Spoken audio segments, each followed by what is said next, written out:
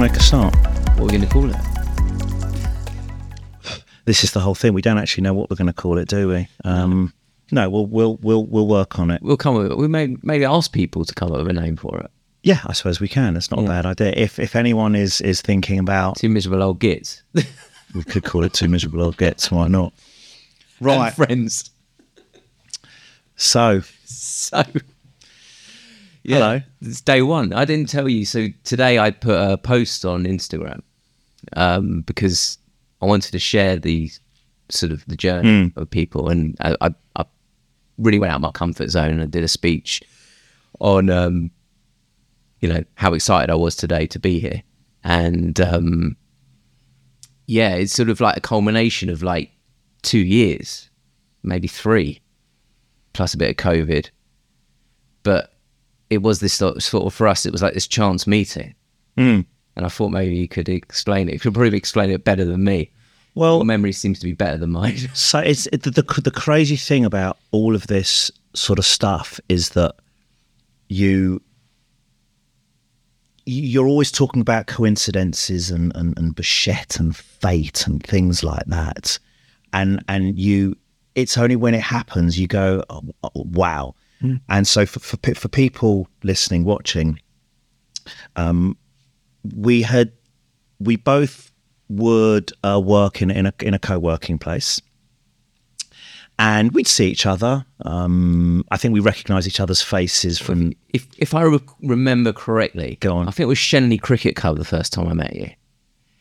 We were doing a bar mitzvah. Yeah, but I think we had seen each other in the co-working place before that. But it was you're right. I was attracted to you. Yeah, yes, there was that as well. See, one of the things about this is, although it's actually quite a heavy topic, one of the really important things is that we both do go from serious trauma, grief, and upset into humour and comedy and back and forth. And I don't know if that's a mixture of a defence mechanism, but it's also the way that I am, and probably the way that you are, and it's just, this is how it is. Well, I remember when I met you, when I sort of first had to say something to you, and I'm not the sort of guy who introduces himself to people, right? I'm quite sort of introvert, people or not. Always been quite socially awkward, and that was one of the reasons I went into the DJing, because it was sort of like, for me, it was like I wanted to get out of my shell, out of my comfort zone, and it was a bit of escapism for me. And I remember seeing you at this party, and the first memory I have of you was you stressing because you'd left something in the car. The mitzvah was about 5 minutes from the start. It was my phone.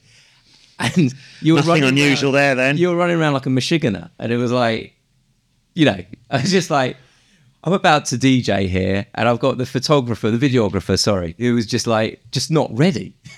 Well, I was ready. I just couldn't find my phone. Yes. So that was it. Everything else was fine. It was my phone. So we digress. So, we did meet there. You had a torn ACL. I did. I was wearing a boot. You were wearing a boot. You were DJing on a stool. I was.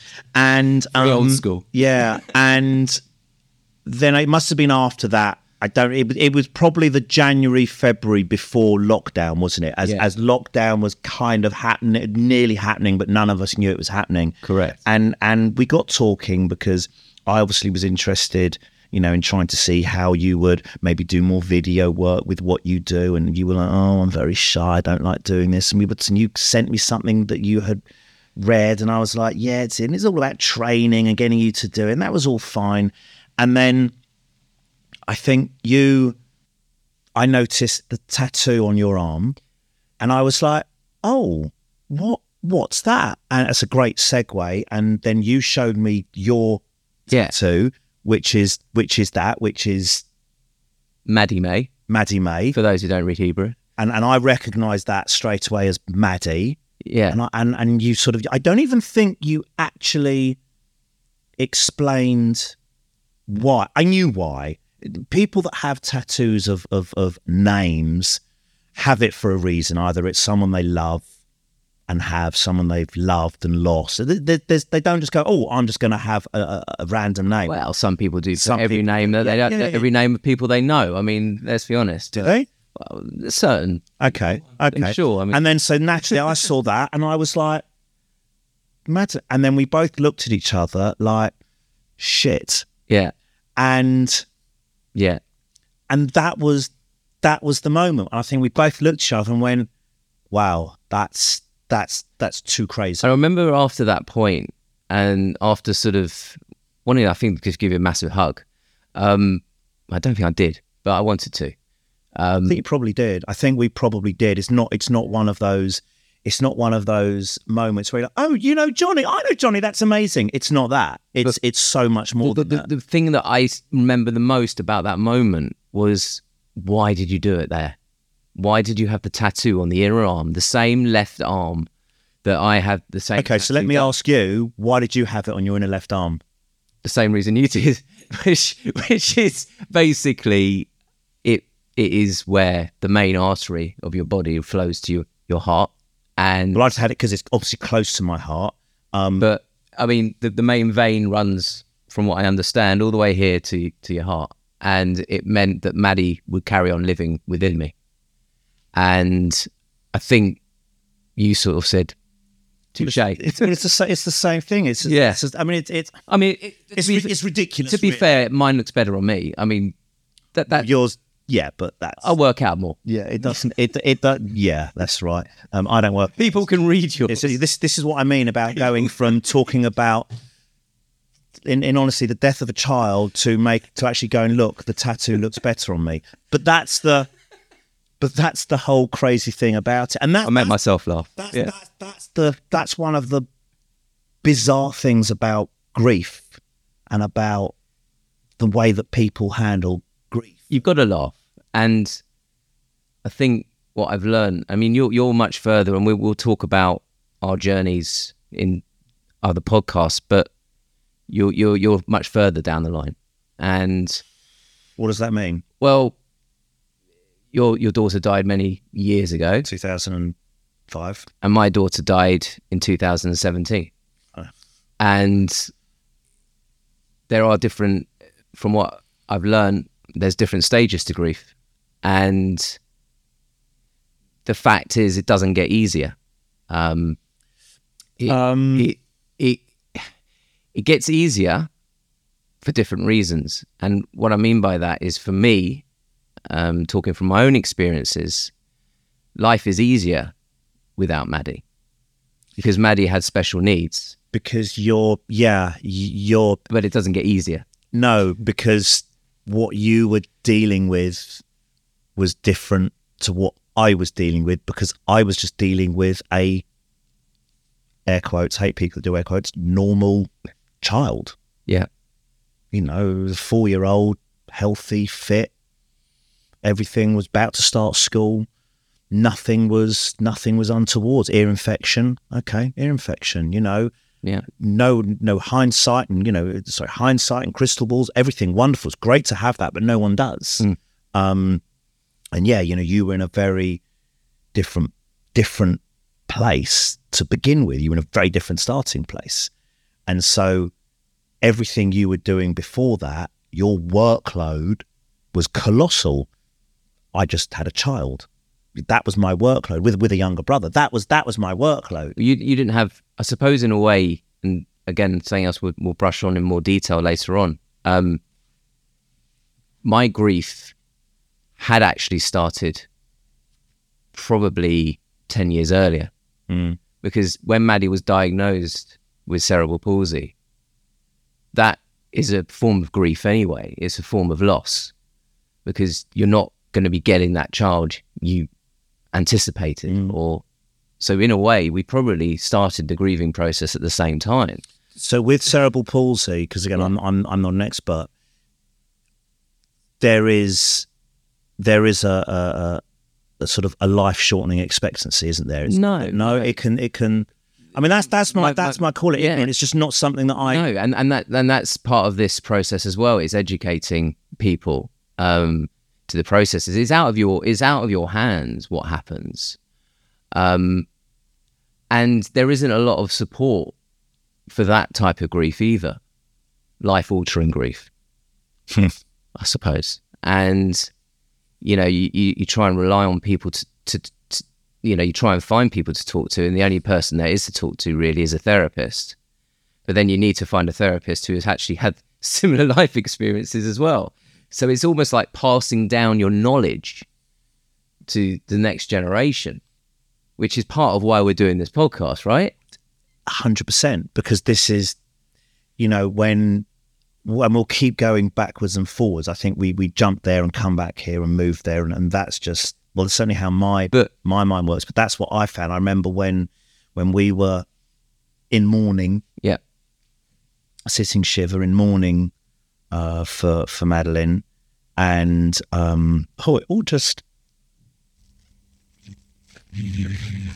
and there was very close friends of my mother, my parents, and they'd also lost their daughter. It's amazing when these things happen, even though it's funny, you know that people have been through similar things, but for some reason it's left your mind and your memory until this has happened to you, and then you go, oh my God, yes, this is.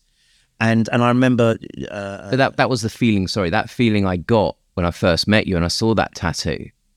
It was like, oh my God, there's someone there. Yeah, and so I remember she said to me, when she had lost her daughter, there were people that came up to her. So you're talking, it's like generational, isn't it? Yeah. Of people that have 5 years previously, 10 years, 20, 30, and she gave her words of wisdom, and she's now giving me words of wisdom. And that was now, you think about it, to 2005, all those years ago. And then you suddenly find yourself years later, not just you, but other people, and they're just starting their journey. And you're there now 15, 16 years in your journey, and you're now giving them.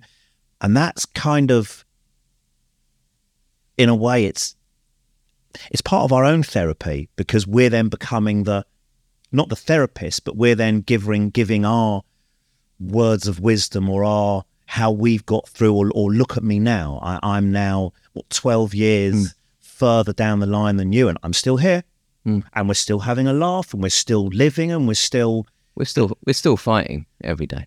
And I think, which is a really important point, you mentioned it was a woman that you met. Is that correct? Yeah.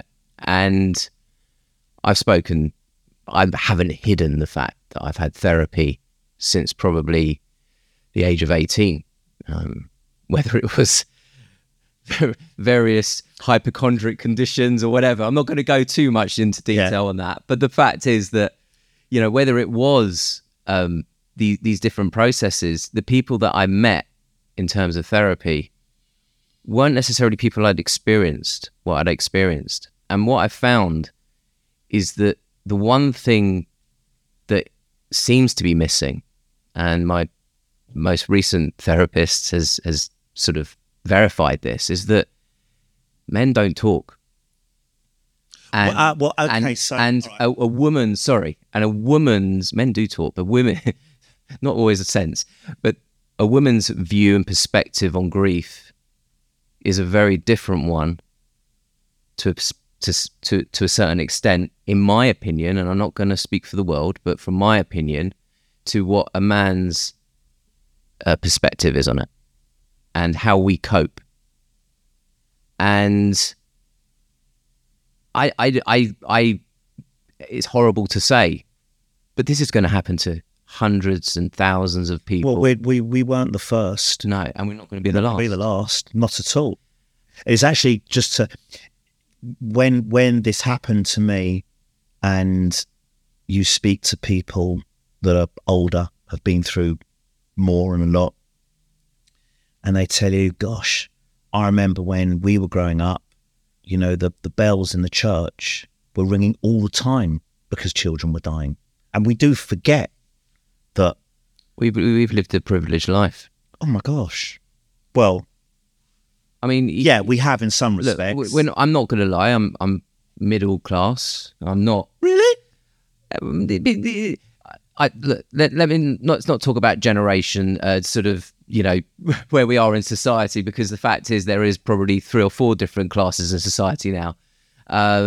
But ultimately, you know, I have lived a luxurious life, but I have felt what other people have felt by my own experiences, and I can relate, like, from local authority and how they deal with that's a part of this process. But even for you, the way, you know, your daughter's diagnosis was completely missed. Well, it was missed until the autopsy. It's exactly the same as the way we had to fight to get Maddie carer's allowance, or we had to fight to get her into a certain school because they would categorize Maddie in the same cerebral palsy bracket as a child who has 360 a condition.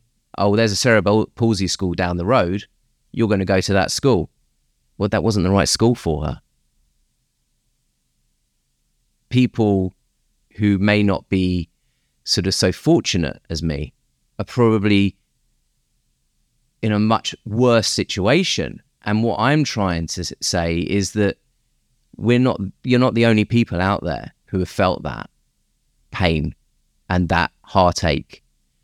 And whatever experiences and we can offer, that's what we're here for. And in a way, I want to invite people, and we do, this part of this podcast is to invite people to talk and share their experiences and see if we can try and find a way forward for men and families who are literally at their wit's end.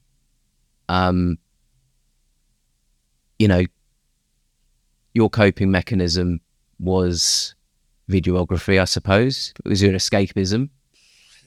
Even a bit of building work. I don't know. It's just you know, I remembered in there were occasions after we lost Madeline and you. I remember I was reading an article.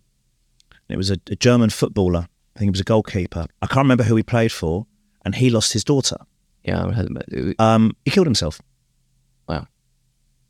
And when that happened, I almost wanted people to read that and realise, shit, yeah, this is what this does to people. Just because I'm on the outside, I'm there and I'm working and I'm doing stuff, and some people, this is how much it affects people. And I wanted people to see that, to go, don't think for a minute that I'm just, hey, I'm fine, I'm cool, I'll get on with it. Look, I know people are in all sorts of mental states anyway, and it doesn't necessarily always take, you know, the death of a child for someone to do that. And there's some awful tragedies where people are taking their own lives for whatever reason, that for the average person is like, why have they done that? They had footballers, you know, you hear of footballers and managers that have just done it. You're like, they're successful, they're successful in their career,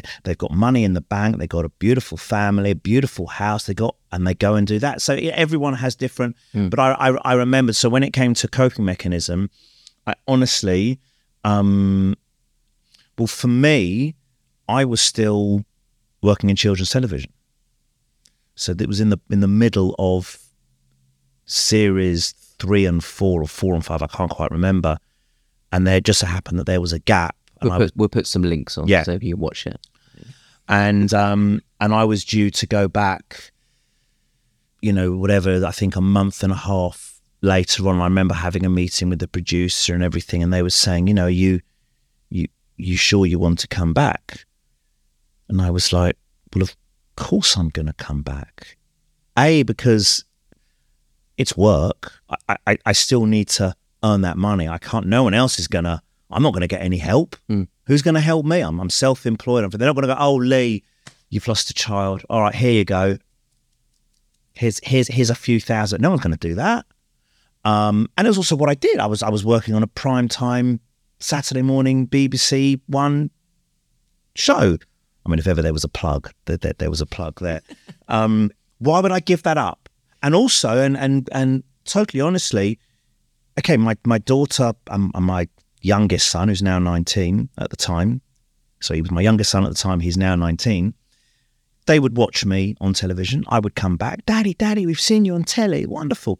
There are still a million other children watching that show, wanting to see me and the other people. And there are other children that could be terminally ill. They could be having awful times at home. They could be... So there's still a very good reason to go and do it.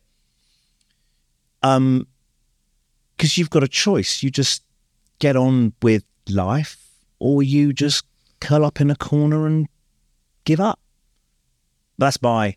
Yeah, but for me, there were times, and there were 2 occasions where I did give up. How? In what way? Mentally, or just... Yeah, I think if I wasn't sort of fearful of my life or anything like that, but on 2 occasions I would be literally sitting there just staring at a wall, and days would pass. And you see, that didn't and this is what I'm saying, it affects people in different ways. Totally. But I knew that I always had to be there for my other 2 girls, and I had to support a family, and I had work, my own business, which was my escapism. And now I look at work, and it's like my house. I'm now separated, divorced. May want to edit that. I'm now divorced. And... But that's actually quite... That's sort of like a new journey for me. And you know, that's another story that we need to discuss at some point. Because that's a whole other topic. Yeah, me and Tamar, you know, we've been together. I thought I better get this right. We've been together since 2000, but we're together still. But that's what makes the sort of the 2 of us so sort of compatible in a way, because our experiences of the grieving process has been a very different journey. You know, I realized that things weren't right in my life, and having to change them or move out of home and lose 2 other children to a certain degree was heartbreaking as well. So when my latest breakdown came, it was a month after my divorce. It was, you know, I was coming out of it when I saw you last year.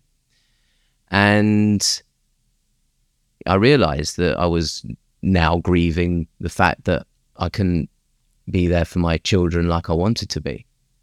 And that's all part of that initial loss, because I have the same thing. You know, my eldest son, 19, you know, my daughter's 16.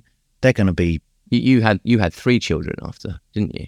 We had 3 children. And how many after Madelene passed?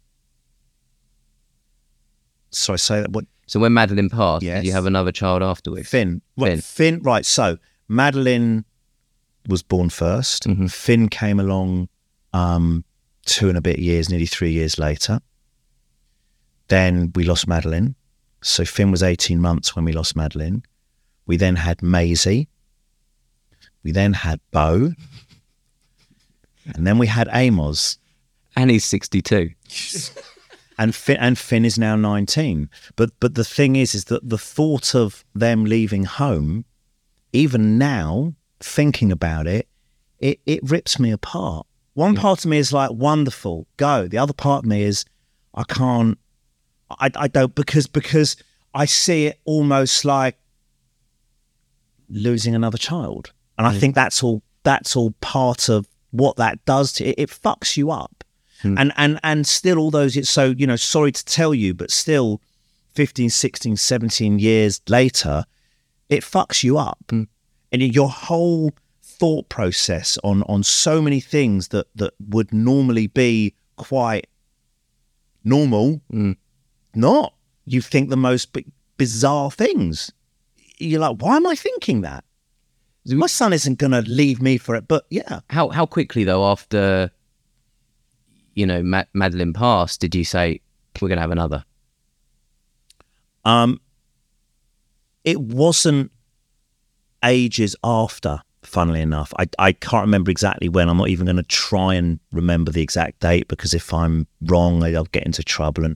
But it wasn't, I think, because we were never going to stop at, we were never going to stop at 2. We never said 2, that's it, no more. We never said that. So And it also felt actually very wrong for the existing child, because we had one, we then had a second, so we've got two, and you've now gone back down to one. Well, you want to at least try and get back to where you were. So we had Maisie, so we had a girl, and that in itself was like, yeah, because you've lost a girl. But you never, and you agree with me on this. You're never replacing. No, not at all. And now, that was the point I was trying to get. But then also, what happens is that, again, it's a whole different subject. This is why the whole subject, you could just go on for hours and hours and hours, is that you've now got another daughter. Yeah. And for that daughter, as she's growing up, is she going to think, am I a replacement? Are they going to compare me the whole time? But this is interesting. So this is where I was going with this. So basically, when Maddie was diagnosed, obviously my immediate reaction is, I want my wife to have a normal birth, and, and we both are sort of instigated the fact we're going to have a baby as soon as possible, another one. We only really wanted one child at the time. Okay. And Emily came along 18 months later and made the best blessing of ever. But as Maddie grew a bit older, so 3, 4, we realised how much potentially of a burden, and that's a horrible word to use, that Maddie would necessarily be one day for Emily. These are the sort of thought processes that go through you. But everyone goes through it, whether you're dealing with the issues that myself or Tamar will have and what we put onto our new children, and equally the issues that they're going to have, that the baggage certainly Finn is going to have to carry, and Maisie. Not so much the next one, but it's still there. And then we were like 3, 4 years later, we're like, okay, we can't put all this burden on Emily when we're old and grey. I'm already grey, but we'll let it go. And the grey shirt doesn't help either. But you still got actually more hair than me. It's just grey. I'm just grey. It's grey. It's just boring. And then Matilda came along, and we said, well, Matilda can support Emily, and they can, and Matilda, another amazing blessing, and great little footballer, by the way. And then the divorce happens, and you feel like all your kids are sort of been taken away to a certain degree, and it's hard.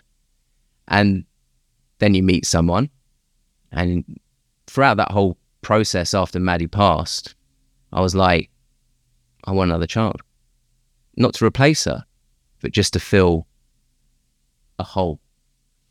So, and I'll let you. It's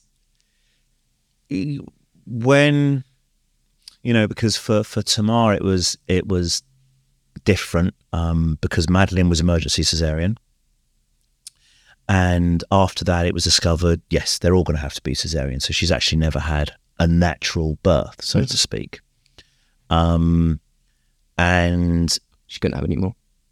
Sorry? She couldn't have any more after that? No, she could. It just would never be natural. It would be cesarean. Okay. It would have to be a C-section. And so obviously had Madelene, had Finn, had Maisie, had Bo, and we decided then, okay, we've now got, it always sounds so crazy. You got a five-a-side football team. We've now got 3 surviving members. It sounds really strange, but we've now got 3. You know what? And the obviously the obstetrician, okay, you've now had 4 cesareans. That's kind of we were told 3 was enough. Yeah, I meet people that say, "Oh, we only thought you could have 2." Well, there was a woman on TV yesterday, I think, that had 12. I mean, kids. Cesareans. No, I think kids. Yeah, but she must. Few of them must have been cesareans, right? Well, some of them. I could say, yeah. And so when. And I remember I'd actually had, Tamar had gone away to the Netherlands. She's Dutch, gone back to the Netherlands for a bit. And I think I was given tickets to see Roger Waters do The Wall at the O2. And I got a call from Tamar, I can't remember if I'd just been to the concert or it was the day before. Might have been the day before, actually. She's like, I've got that metallic taste in my mouth, and I'm just, and I'm late because I might need to go and get a pregnancy test. Now, obviously, this is from, she's going to kill me for saying this, but this is from a woman that, look, we were, and this again is a topic for another podcast, but, we were still a couple. We still have needs and wants. Yeah. We're still humans and we're still a couple and we still love each other. But on that one occasion, it's like, no, I'm fine. Honestly, my cycle is it's all good. We're all good. Trust me, I'm a woman. I know. Yeah. Yeah. And when she said, I think I'm going to need to go and get a pregnancy test. And I'm like, you're not going to need to get a pregnancy test, I think. But yes, go and get. And of course, she was pregnant. Now, what you got to understand is that this was now going to be her 5th cesarean. We were kind of, so this would have been 2011-ish, 2010, 2011. And 6 years after we've lost Madeline, and you're kind of got your life onto some kind of, you've been like this, but you're now so please God, hopefully in a year or two, you might find that you're just at that plateau. You know what? I'm good. I'm in a good place now mentally. I'm there. And then for me, that was like, nah.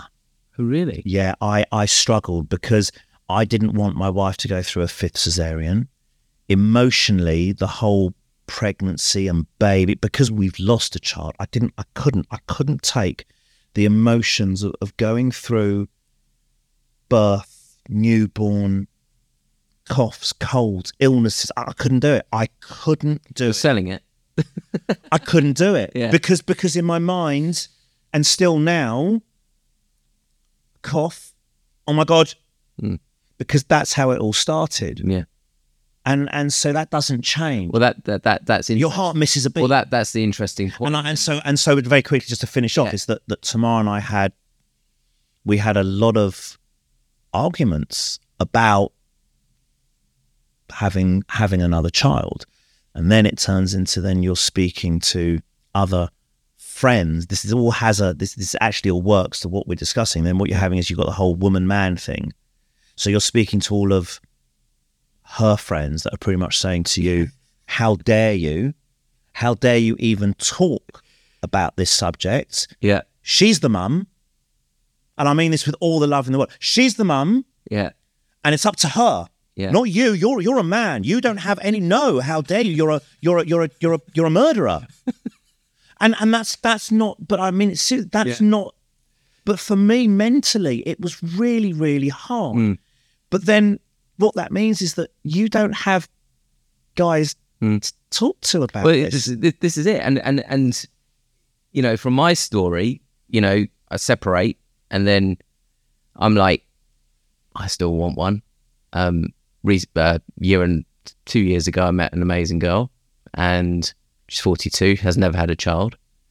So it was the elephant in the room from day one of our relationship. And my fears were, is it going to happen again? And also her health as well. And, it was potentially a deal breaker. So something had to give. As I said before, very quickly, it fucks you up. Yeah. And, we found out last week they were expecting in September. Save that one till now, didn't you? And I don't even know why I get emotional, Paul. But this is what it does. This is what the whole thing does. Yeah. Is that you're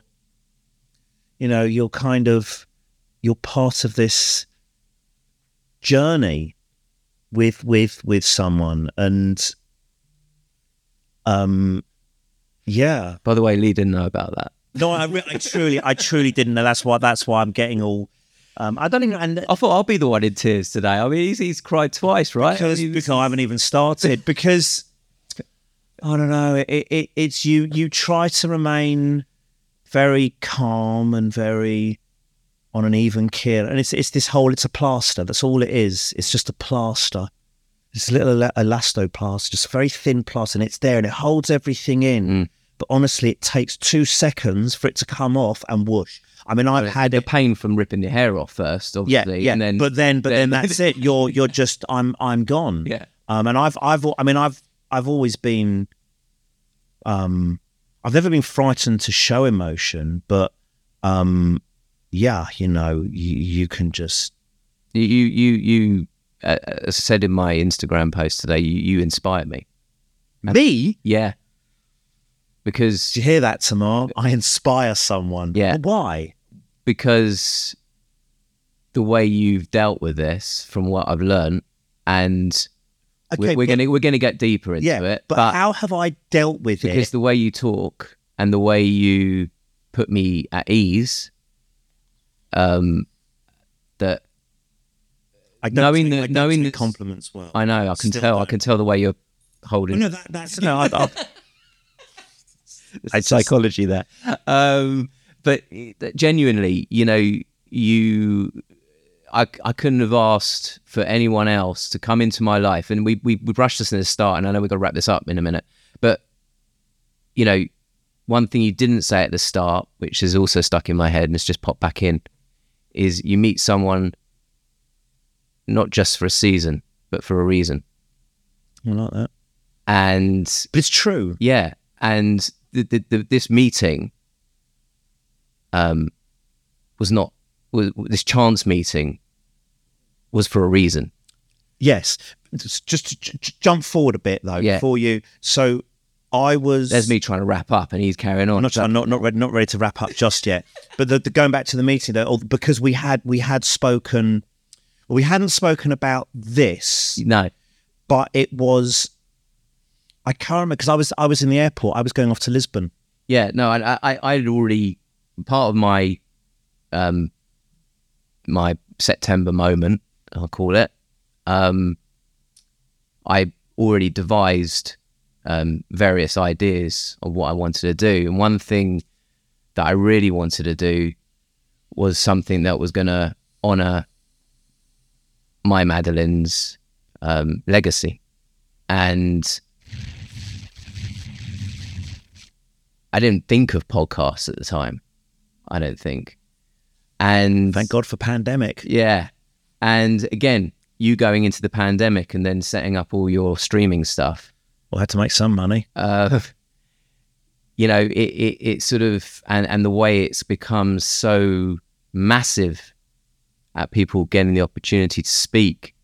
But that's it. It's people realising that if it means that this is the only way that people get to talk, but also get to listen and go, and on that, and then we will be obviously doing a lot more of these, and we want to reach out. I hate the word reach out. I'm going to reach out to people. I can't stand it. However, there are lots of people out there that we really do want to speak to, and we want them to speak to us and be part of Look, this. we haven't done massive amounts of research, and you only got to delve in, and suddenly you get all these guys going me. Well, exactly. But the point I'm making is that loss or grief is out there at the moment, and it is all connected to mental health ultimately, and how you deal with mental health and how you use coping mechanisms, etc., to get through that. But ultimately,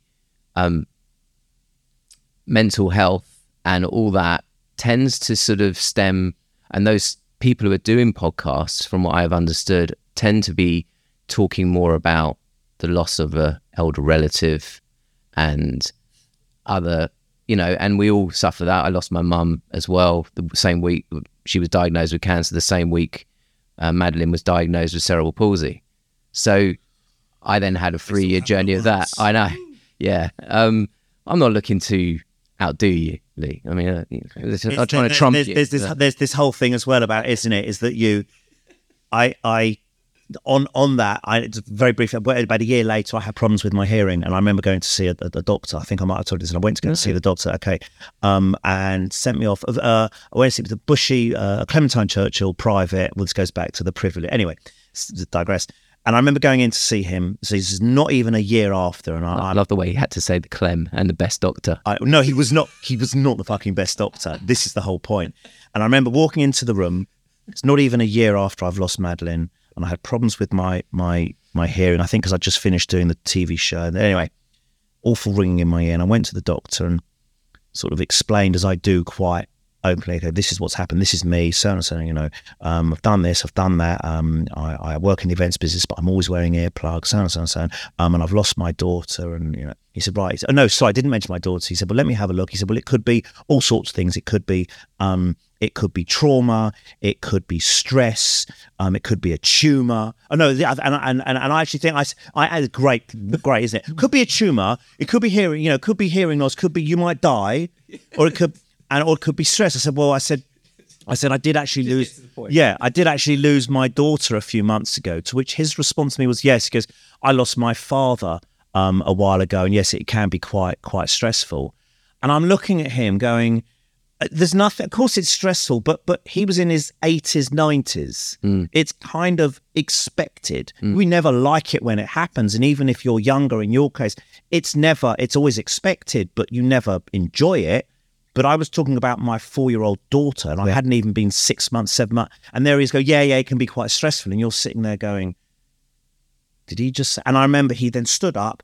Okay, they were going to do an MRI. He said, well, try not to crash your car on the way home. Those were his words to me. Yeah. Speechless. Okay.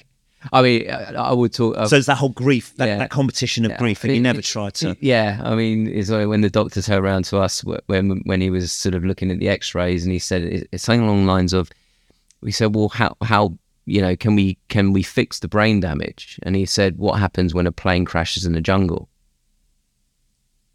That was his analogy he used. And I think it was something like that. And it was like, what? I suppose in... Bedside manner. Yeah, I mean, not in his defence.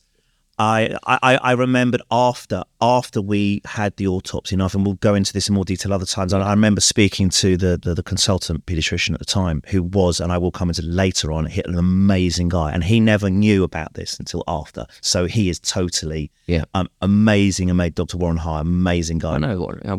Maddie. Yeah, absolutely fantastic. Yeah. But he came into the equation after. Right. So he didn't even know about this until after. And I remember we were discussing. yeah. And I remembered we were chatting with him, talking about, what it was like. What it was like for Madeline. And I remember him saying, quite openly, she was dying. It's not similar to the whole plane crash, it's a fact. And I know you don't like it, but she was dying. So yes, it wasn't fun. No.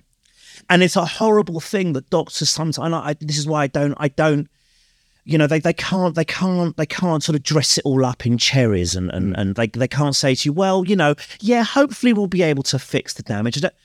No, we can't. And sometimes, in their defense, sometimes the only way to say it is actually just being totally truthful and saying, look, you need to know about it. We can leave it another week or 2 weeks to tell you, but listen, in our experience, because they unfortunately have a lot of it, I'm just going to have to tell you, it's like a plane crashing in the jungle. And he's right. Was it right for him to say it then? Is it right for him to leave it? Is it right for him to give you a week or two of thinking, do you know what? We might be okay. She might be able to. No, she won't. So why lie? Yeah. It's not always right, but like he said to me, look, it was 2 days before she died, so she was dying. It's not like she was fine. Sorry. It's all right. We bring down the Well, I mean, ultimately, we are talking about grief, aren't we? I know, but let's look at the bright side of it all. Come on, every cloud. That was always my motto. Mad, isn't it? It is, the whole thing is crazy. And it's only when these things happen you discover so many different elements of the whole process, of being a father, a husband, someone who's lost a child, someone who's got, and it's just. Well, so to wrap up, because I've got to collect the kids. Absolutely fine. Yeah, I'm on duty tonight, but like grandparents, I'm giving back at the end of the day. No, so that's why I came up with this sort of charity idea to a certain degree, and this is a start of a journey, and we don't know where it's going to go. We have 0 followers on social media, but we are going to use social media to push this out because it's important. I feel it's the generation that are going to relate to it are going to be, unfortunately, in a situation, some of your, with friends, they're going to have friends who've experienced loss of a child, etc., etc. And we want to make people understand that this is unfortunately, I sell international property for a living. You probably know that. And I always sit there helping people with their lifestyle needs, and adapting their lifestyle, and buying multi-million-pound houses. And I love the job, and I love the people I work with. And there's things that are happening there which are really exciting. And the one thing that always dawned on me is that, well, I can also help people who have to adapt their lifestyles to unforeseen circumstances. And that's what I want to do as part of this process.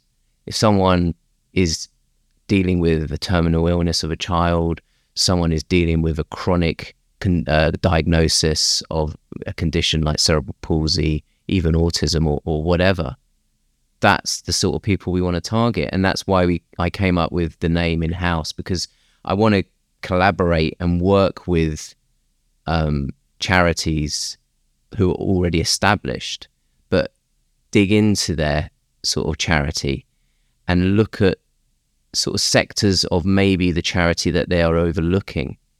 So maybe the dads, the fathers of children. There are amazing charities out there. And I do believe that there is an opportunity for us to create something really special. And this is day one. Day one. 100%. And it was only after, I think, we had chatting about it, I suddenly remembered some dads, friends that incredibly close to the period, the time. Yeah. They've gone through it and they're going through it, and later on, and other people from totally different walks of life. And so when you start thinking like, oh my God, I could speak to somebody. And absolutely, I want, and also people that we don't know. This is the whole thing, is that we really do want dads, especially. That's the main crux of it. Absolutely. I'll speak to other people as well. Yeah, but that's what it is. But it does affect. You don't have to be a dad. I mean, it does affect uncles. It does affect grandfathers. I mean, I don't want to just limit it, but at the same time, I can relate more. And in this world we live in today, and I don't want to come across as ignorant or whatever. But men, men don't talk, and I want to get them talking, and I think you do too. Yeah. And I think by going over time today, we've done enough talking, haven't we? I think we have for now.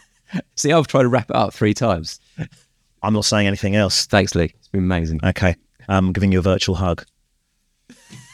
Right. You can do real hugs though, can't we? Yeah, we won't be seeing on camera. So it's absolutely fine. So yeah, cool. All right. See you soon.